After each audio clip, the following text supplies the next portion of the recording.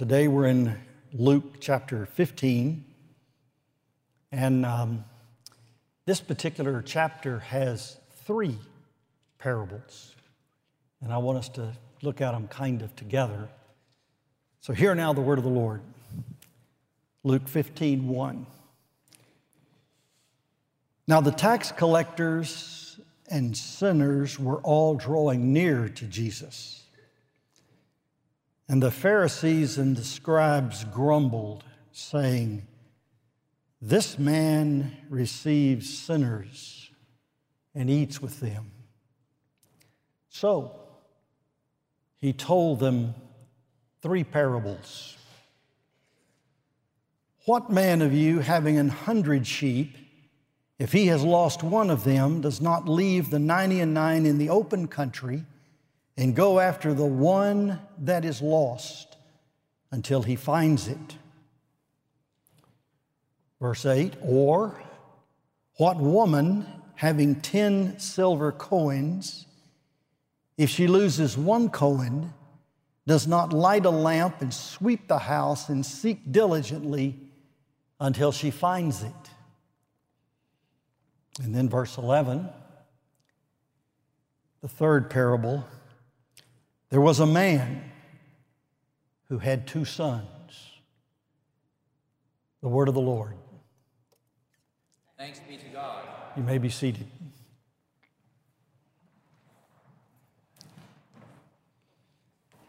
It wouldn't be a bad idea, if you don't have your Bible, to turn to page 874 in your pew Bible and take a look at that, because as you may have detected, I read things that weren't there, and I didn't read things that was there. And there's a reason for that. These three parables go together. The emphasis, of course, is upon the third parable. But all three of them walk together, hand in hand, side by side, teaching that which the Lord wanted us to know. A parable is actually from 2 words, para, which means beside of. We got our word parallel from that word. And the word bole, which means to throw or to cast. We got our word ballistics or ball from that word. A parabole, a parable, is something that is cast alongside for a purpose. And the casting alongside is to give an illustration. What Jesus did here was take 3 parables and cast them alongside of a particular situation to illustrate what that situation meant. And here's the situation. Jesus had been teaching and preaching and performing miracles and ministering to the multitudes in the midst of his earthly ministry, and he had been at it long enough that he had some pretty critical observers. They were the scribes and the Pharisees, as mentioned there in verse 2. The scribes and the Pharisees were meticulous about the law of God. They were the most religious people of their day. The word scribe emphasizes that these men were men who spent a lot of time dealing with the letters. They were copyists. They were amanuenses. They did the work of secretarial, clerical copying, as well as studying and meticulously examining the Scriptures. They thought they pretty well knew the things of God from the Holy Scriptures. The Pharisees, the very word means separated ones. These were men who were so fastidious in their living that they just couldn't accommodate any people beneath them morally. They looked down on most people. And they were good moral men. Jesus had a life that was a righteousness that was like the Pharisees, except it was a greater righteousness. He said that your righteousness had to exceed that of the Pharisees. It wasn't that Jesus lowered the standard at all. He just wanted to show the Pharisees didn't live up to the standard. And the word meant separated. Oh, if a repentant sinner came to the Pharisees, they would admit him to the synagogue, but first he had to clean up his own life. He couldn't come as he was. He couldn't come as a sinner. He had to clean up his life. He had to study up. He had to clean up. He had to get dressed up. And then if he qualified, he could enter into the ranks and the fellowship of the Pharisees. The Pharisees criticized Jesus because Jesus didn't seem to have that approach at all. Jesus would just be with the people. The multitudes were coming. They were tax collectors. Do you know what a despised group of men that was?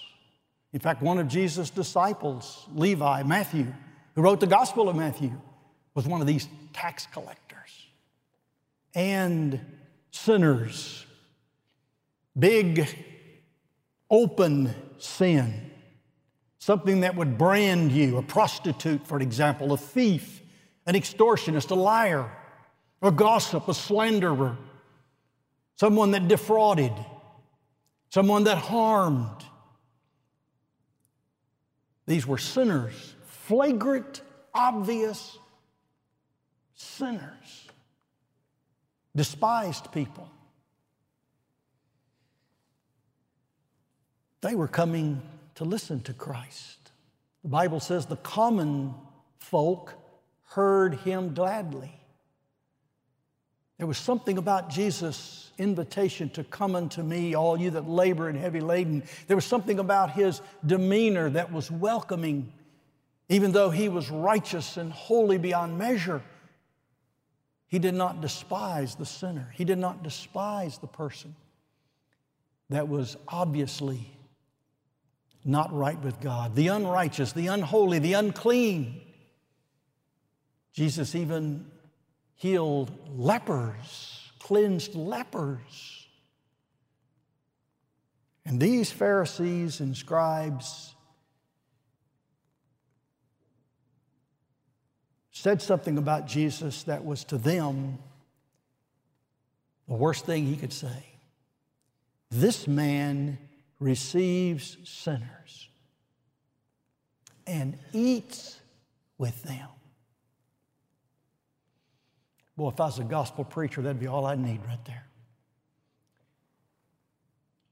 He receives sinners. And that's what these three parables are going to teach us. That he receives sinners. He not only receives sinners, he receives sinners as they are in their sin. He goes and seeks the sinner, and when he finds the sinner, he brings the sinner home, and he restores the sinner, and he gives the sinner complete forgiveness and rejoices, and he has others join him in his rejoicing, and he throws a party, and he has a banquet, and he brings everybody in, and he says, look what I found. It was lost. A sinner, a lost sinner. I found a sinner. And he eats with them. This table. Behold, I stand at the door and knock. If anyone will open the door, I will come in to him and I will sup with him. I will have a meal with him. That's what Christ does. There's just one point to the parables. God loves sinners and he wants to see them saved. And when one of them is found, he and all the host of heaven rejoice. Now, I know most of you are very familiar with these parables. Let's just take a good look at them. The first one here talks about a man who had 100 sheep. He lost one of them. And he left the 99 in the fold and went into the open country and the hardships, and he sought and he found the little lost sheep. And he lays it on his shoulders. Oh, now, if that's not efficacious grace, I don't know what is. He didn't take the sheep and beat him and kick him and move him back to the fold. He picked him up and carried him. If that's not the way the Lord brings us back, I don't know what is. He put him on his shoulders and he took him home, rejoicing. And when he comes home, he calls together his friends and his neighbors, saying, rejoice with me, for I have found my sheep that was lost. And this is what Jesus says, I tell you, and he's talking to the scribes and the Pharisees now, I tell you, there will be more joy in heaven over one sinner who repents than over 99 righteous person who need no repentance. Jesus said, I have come to seek and to save the lost. That's who he came for. If you're not lost this morning, He's not looking for you. But if you're lost in your sins and you're out on the rugged terrain and the treacherous terrain with the coyotes and the wolves and all of the things that might befall you, if your soul is in danger this morning, this is the hour, this is the day, the moment that you must know the shepherd is looking for you. There's more joy in heaven over one sinner who repents. You want heaven to rejoice this morning? Let's just have one sinner repent. To turn from his wicked ways, to turn from his living, and turn to God, turn to Christ. Come and turn for salvation. Then he tells another parable. This is the parable of the lost coin. What woman having 10 silver coins, if she loses one coin, does not light a lamp and sweep the house and seek diligently until she finds it? And when she found it, I like this, she does everything she can. She moves the furniture around, she turns on the light, she keeps looking until she finds this one lost coin. And when she found it, she calls together her friends and neighbors, the same group that partied the first time with the lost sheep, saying, "Rejoice with me, for I have found the coin that I had lost." Jesus once again says, "I tell you, there is joy before the angels of God over one sinner who repents." And then he tells a third parable. And this is the parable of the man. There was a man who had 2 sons. Now the shepherd who lost 1 out of 100 sheep, he just lost 1%. That's all. That doesn't sound like worth the trouble to risk your life and leave the 99 and go to all the trouble to find 1%. That's a write-off. That's not material. So precious, though, is the one. The woman has 10 coins. She loses 1. That's 10%. That's still a little iffy. But how valuable is the coin? How important to her and to her budget and to her livelihood is that coin?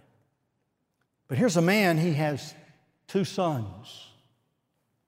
Now we're not talking about sheep anymore. We're not talking about sheep getting MRIs either. We're talking about men, people, human beings.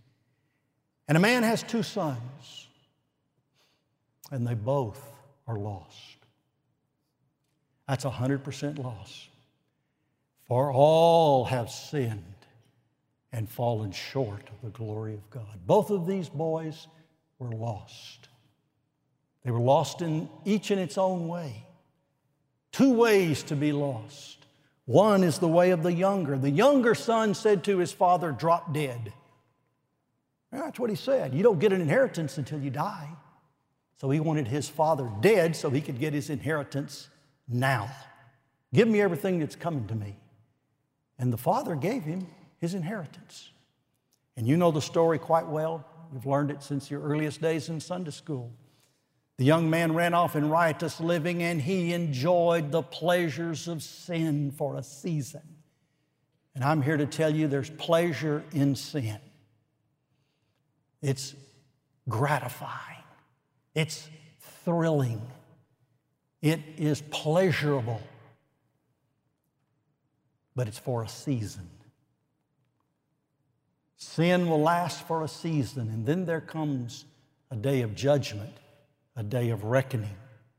The testimony of Moses, remember, was he did not enjoy the pleasures of sin for a season, but he rather suffered reproach with the people of God. Well, that's what we have here. We have a son that goes off in riotous living, and his riotous living led to the ruin of his life. He lost it all. He became desperate, hungry, and completely helpless in his condition, and no one would help him. His riotous living led to ruin. His ruin led to repentance. He came to himself. That's what we've got to do. We have to wake up. We have to open our eyes and see our condition and be aware of it and look at it the way God looks at it. That's where confession starts, is taking the same view of our sin that God takes. Most of us want to justify, ignore, diminish, do something with our sin, hide our sin, rationalize our sin, say that our sin is not sin, call evil good. Can't do that in God's economy. God's ways are everlasting, His ways are holy and just, and sin is sin in the sight of God. And God has enumerated those sins time and time again, and this young man saw himself as he truly was.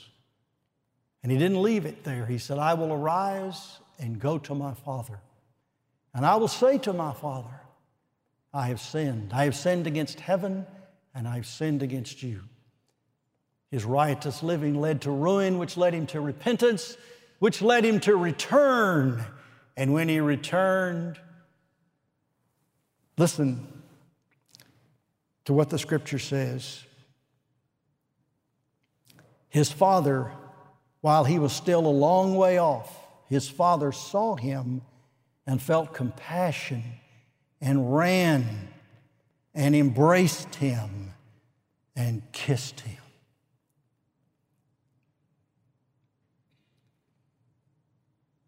His repentance led to his return. His return led to restoration. They put the robe and the ring, restored him. He wanted only to just have a place where he could sleep and eat in his father's house, among the household servants. And no. There was a man who had 2 sons. These are sons, not slaves. These are heirs to the fortune. These are his boys.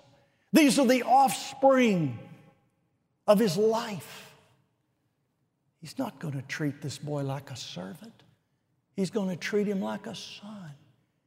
And so we kill the fattened calf, and we have this huge, enormous restoration party. We have a banquet. The Lord receives sinners, and He eats with them. And they enjoy the table fellowship and the joy of a party. He said, this my son was lost, but now is found. He was dead, and he was alive again. If that's not the story of salvation, if that's not the story of regeneration and redemption in our lives, I don't know what is. We sing it in the song, Amazing Grace. I was lost, but I'm found. I was blind, now I see. And they began to celebrate. A man had 2 sons. The other son was in the field. When he came in, he saw the party taking place. He saw the banquet. He heard the noise. And he thought to himself, my little brother is home. I can't wait to see him. Where is he? Let's go. No, he didn't. He was angry, and he refused to go in. He was angry in his self-righteousness. He knew he had done better than this wretched little brother. He knew he had obeyed his father. He had worked hard. He'd been an obedient and a good son. He knew what this boy had done. He had seen him squander half of the family inheritance. He saw this little brother and looked upon him with contempt and with anger. What right does he have to the fatted calf? What right does he have to the ring and to the robe? What right does he have to heaven's glory? What right does he have to the banquet? And he was angry. and he refused to go in. If I've got a point to the sermon, which I'm not sure I do, it's this. The next verse. The father came out and entreated him. This daddy was not going to give up on either boy. He had waited and waited and waited for the return of the younger son. And now, when he sees that his older boy is in real spiritual trouble, locked in his self-righteousness, angry and bitter in his outward goodness, he realized the boy's heart was not right. And that's the way a lot of us live our lives. We're not flagrant sinners. We're not prostitutes and bank robbers. We don't defraud, but we have a seething anger in our souls about so many things, with each other, with the Lord Himself. And this father was not going to give up on this boy either. And the father came out and entreated him. The father came out and started begging and reasoning with the boy. You know, in the first case, the father waited, the boy came home. In the second instance, the father had to be more proactive. He went out. He found the boy. He began to talk to the son and reason with him and reassure him of his love and what he had had. He said to him, "Son, you are always with me, and all that is mine is yours." You have it. The Father has it. He has the inheritance. It's yours. It's yours. What do you need to do? It was fitting to celebrate and be glad, for your brother was dead and is alive. He was lost and is found. I want you, son, older son, obedient son, good son, faithful son. All that I have is yours. And he was right. There was only half the inheritance left, and it belonged to the other boy. It belonged to the older brother. It was his. They were living on his portion of the family wealth now. The other half was gone. But here's a father who loved and entreated his son to come in and enjoy the same banquet that his brother had enjoyed. These scribes and Pharisees, I don't know that they ever got around to enjoying the banquet. I don't know if they ever came to the feast. I don't know if they ever heard the invitation to come and dine. The Master calls, come and dine. You can feast at Jesus' table all the time. He who fed the multitudes, turned the water into wine, now entreats us all to come and dine.